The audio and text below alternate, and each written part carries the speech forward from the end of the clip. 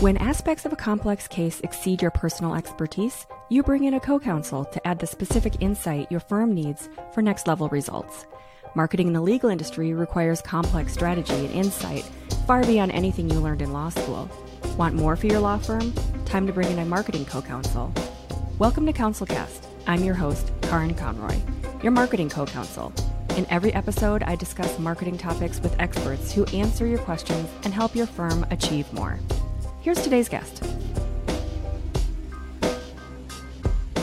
Hey, I'm Michelle Calcote King. I am the principal and president of Reputation Inc. We are a public relations and content marketing agency for professional services firms, primarily corporate law firms, also architecture firms, engineering firms, and construction. So those are our two markets, but we are probably about 70% focused on the law. And we help law firms and lawyers build their brand visibility through thought leadership, getting them quoted in the media, securing them bylined articles, promoting their litigation wins, their matters. And then we also do a lot of content development. So writing case studies and any kind of email copy, newsletters, that kind of thing, all centered around thought leadership. Michelle, thank you so much for being here today. I really appreciate this. I feel like this is such an important topic, and I have had so many clients who are looking for this kind of work and either have a hard time articulating it to begin with, and then also a hard time figuring out whether it's worthwhile. So our big question that we're going to cover today, that I know you have so much information on, is how do you measure PR and basically the results of all this work that you're doing for these firms? And then we're going to talk even more specifically about the kind of measurement that can be really analytical, and you've written some cool articles about this. So I'm excited to get into this and get into the kind of analytical side of measuring PR and the reach and how firms can really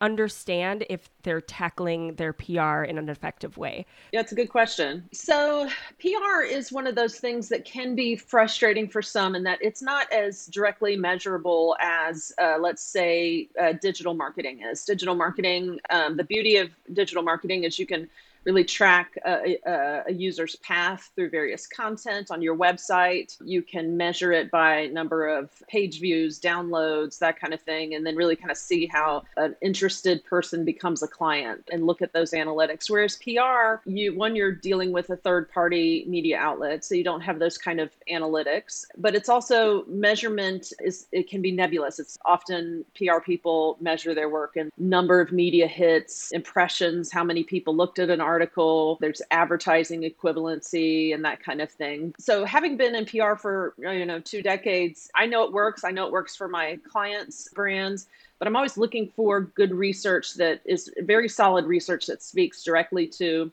how does this help grow a business? Yeah. How does it impact the bottom line?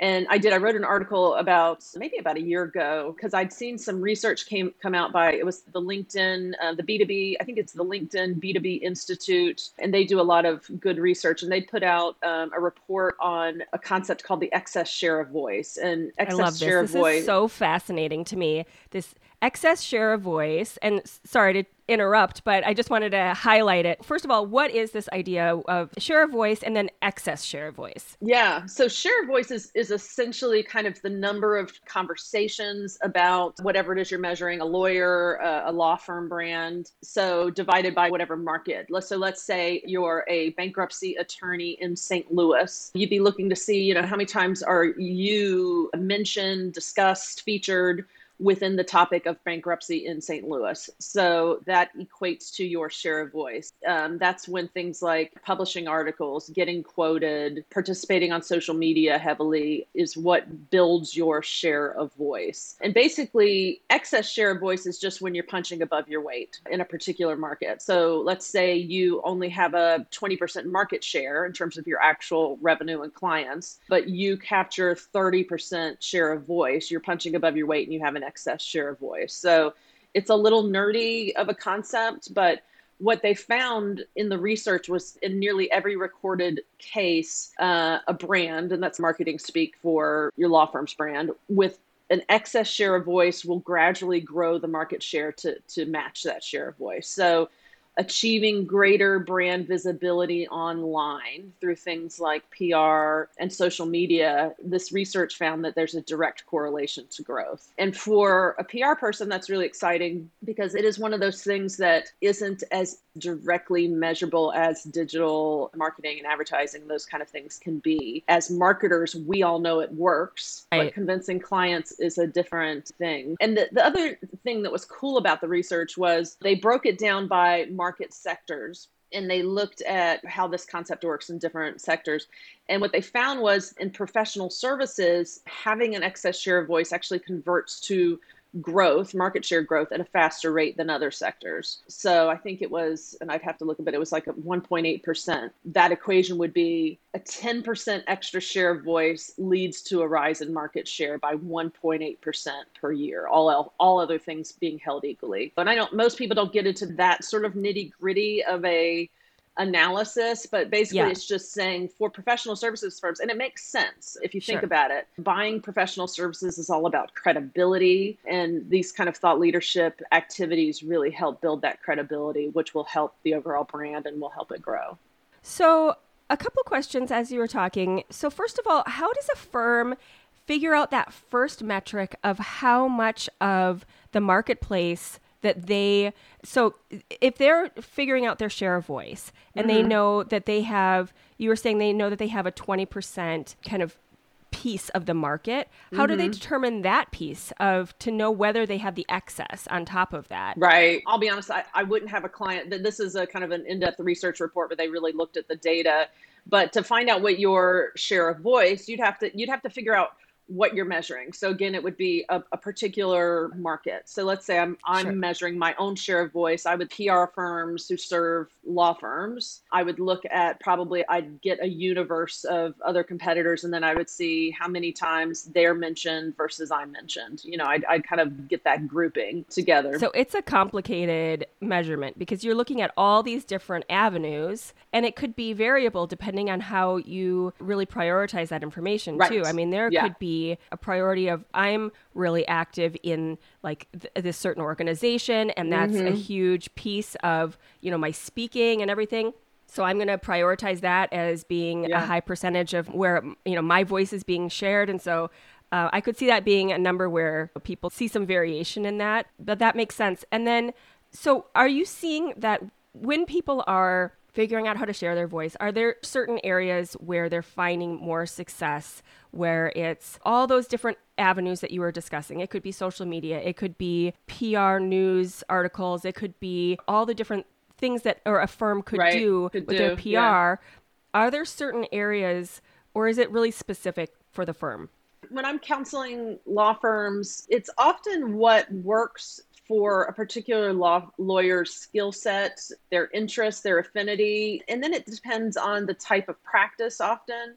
So there's a mix of things, you can do to grow your share of voice. The top one would be being published in the media. And for lawyers who serve a variety of industries, those industries, especially industry publications, are looking for insights into various issues. They're looking for a legal expert who can break down topics, who can provide that kind of thought leadership content or insights. They want somebody who's in the trenches, but can give that legal insight. So that's an ideal way. So publishing bylined articles, but then also just being quoted on topics that you can provide some sort of analysis and insight. There are legal issues happening every day, and you'll see when something happens that suddenly there's a flood of experts commenting on it the next day.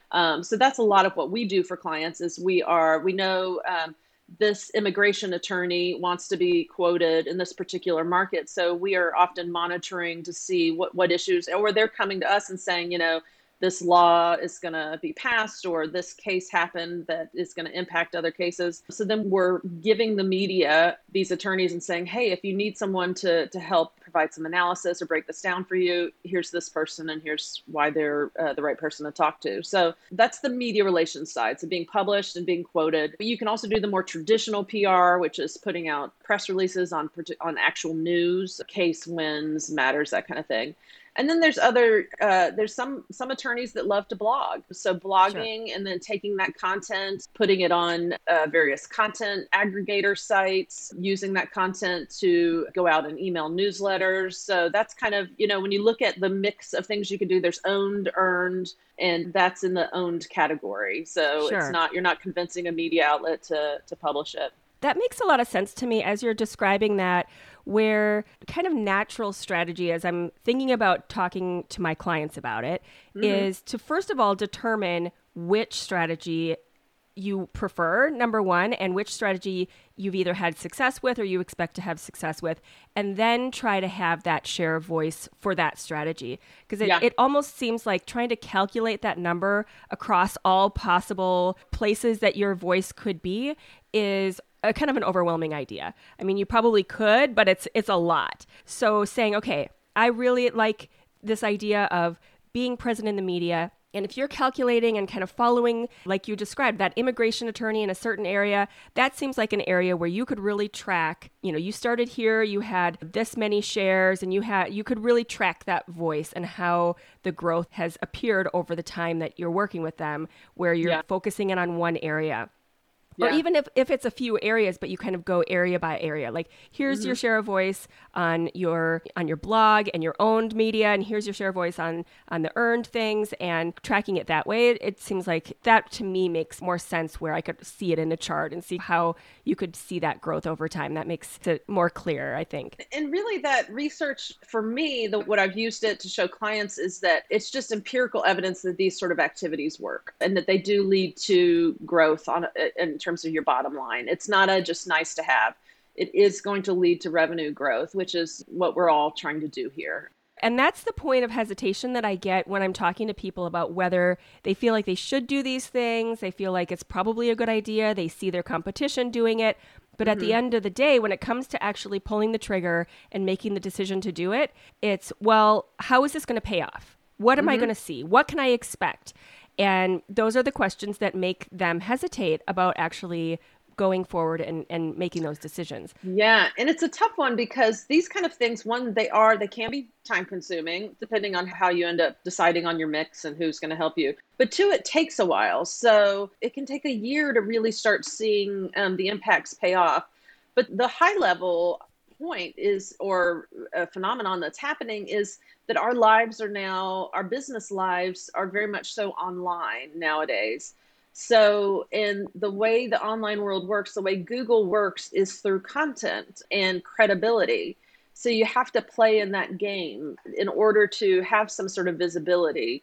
It's a different world than it was, even just 10 years ago. In the same way that you made an effort 10 years ago to go to bar meetings or chamber meetings, this has to happen nowadays because our lives have really, in the pandemic, accelerated that. Our business lives, how we make decisions, how we network are online. And so this is the way Google has decided that the people who will rise to the top are those that provide value through what Google has to offer, which is content. And media outlets are some of the most high authority websites on the internet.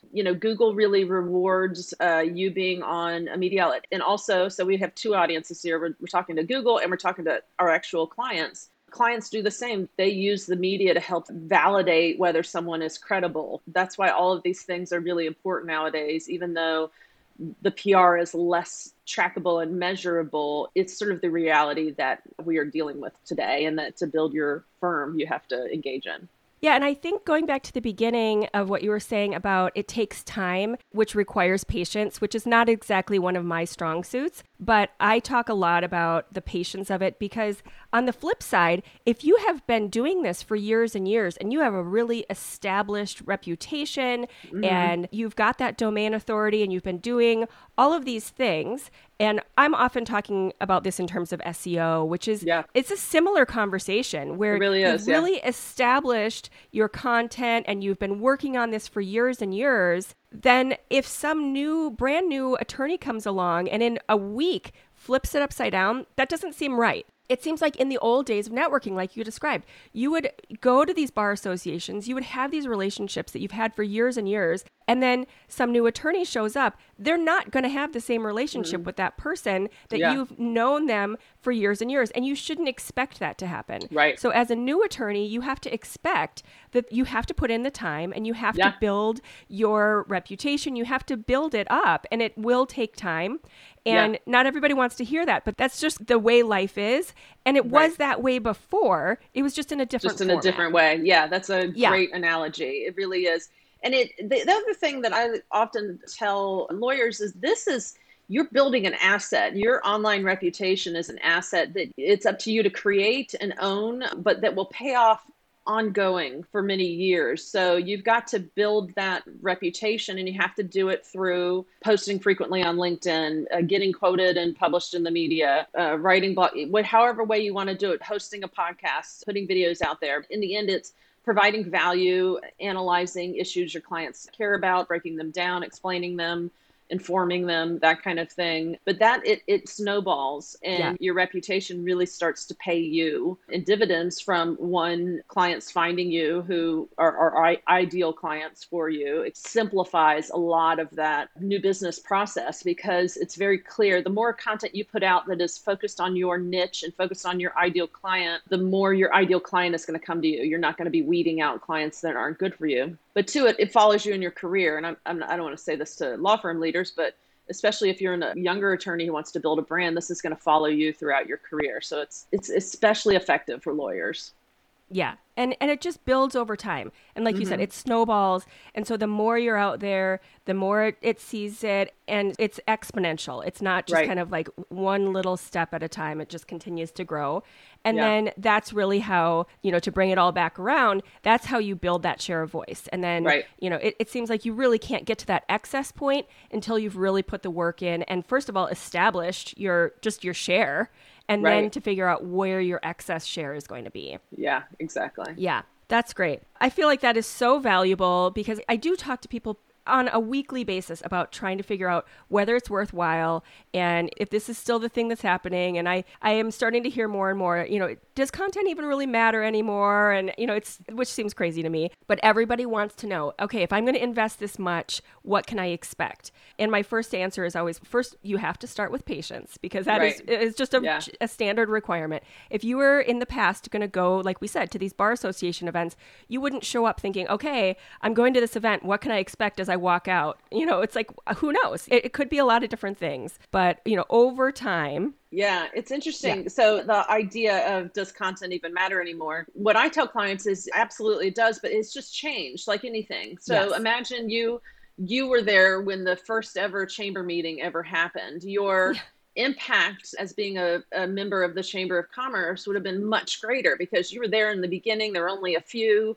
You really stood out. Fast forward 100 years and chamber meetings are something all your competitors are going to, everyone's doing. It's no longer a big deal that you showed up. And it's the same with content. 10 years ago, if you put up a blog or wrote a couple of articles in the media, you had a huge impact very easily.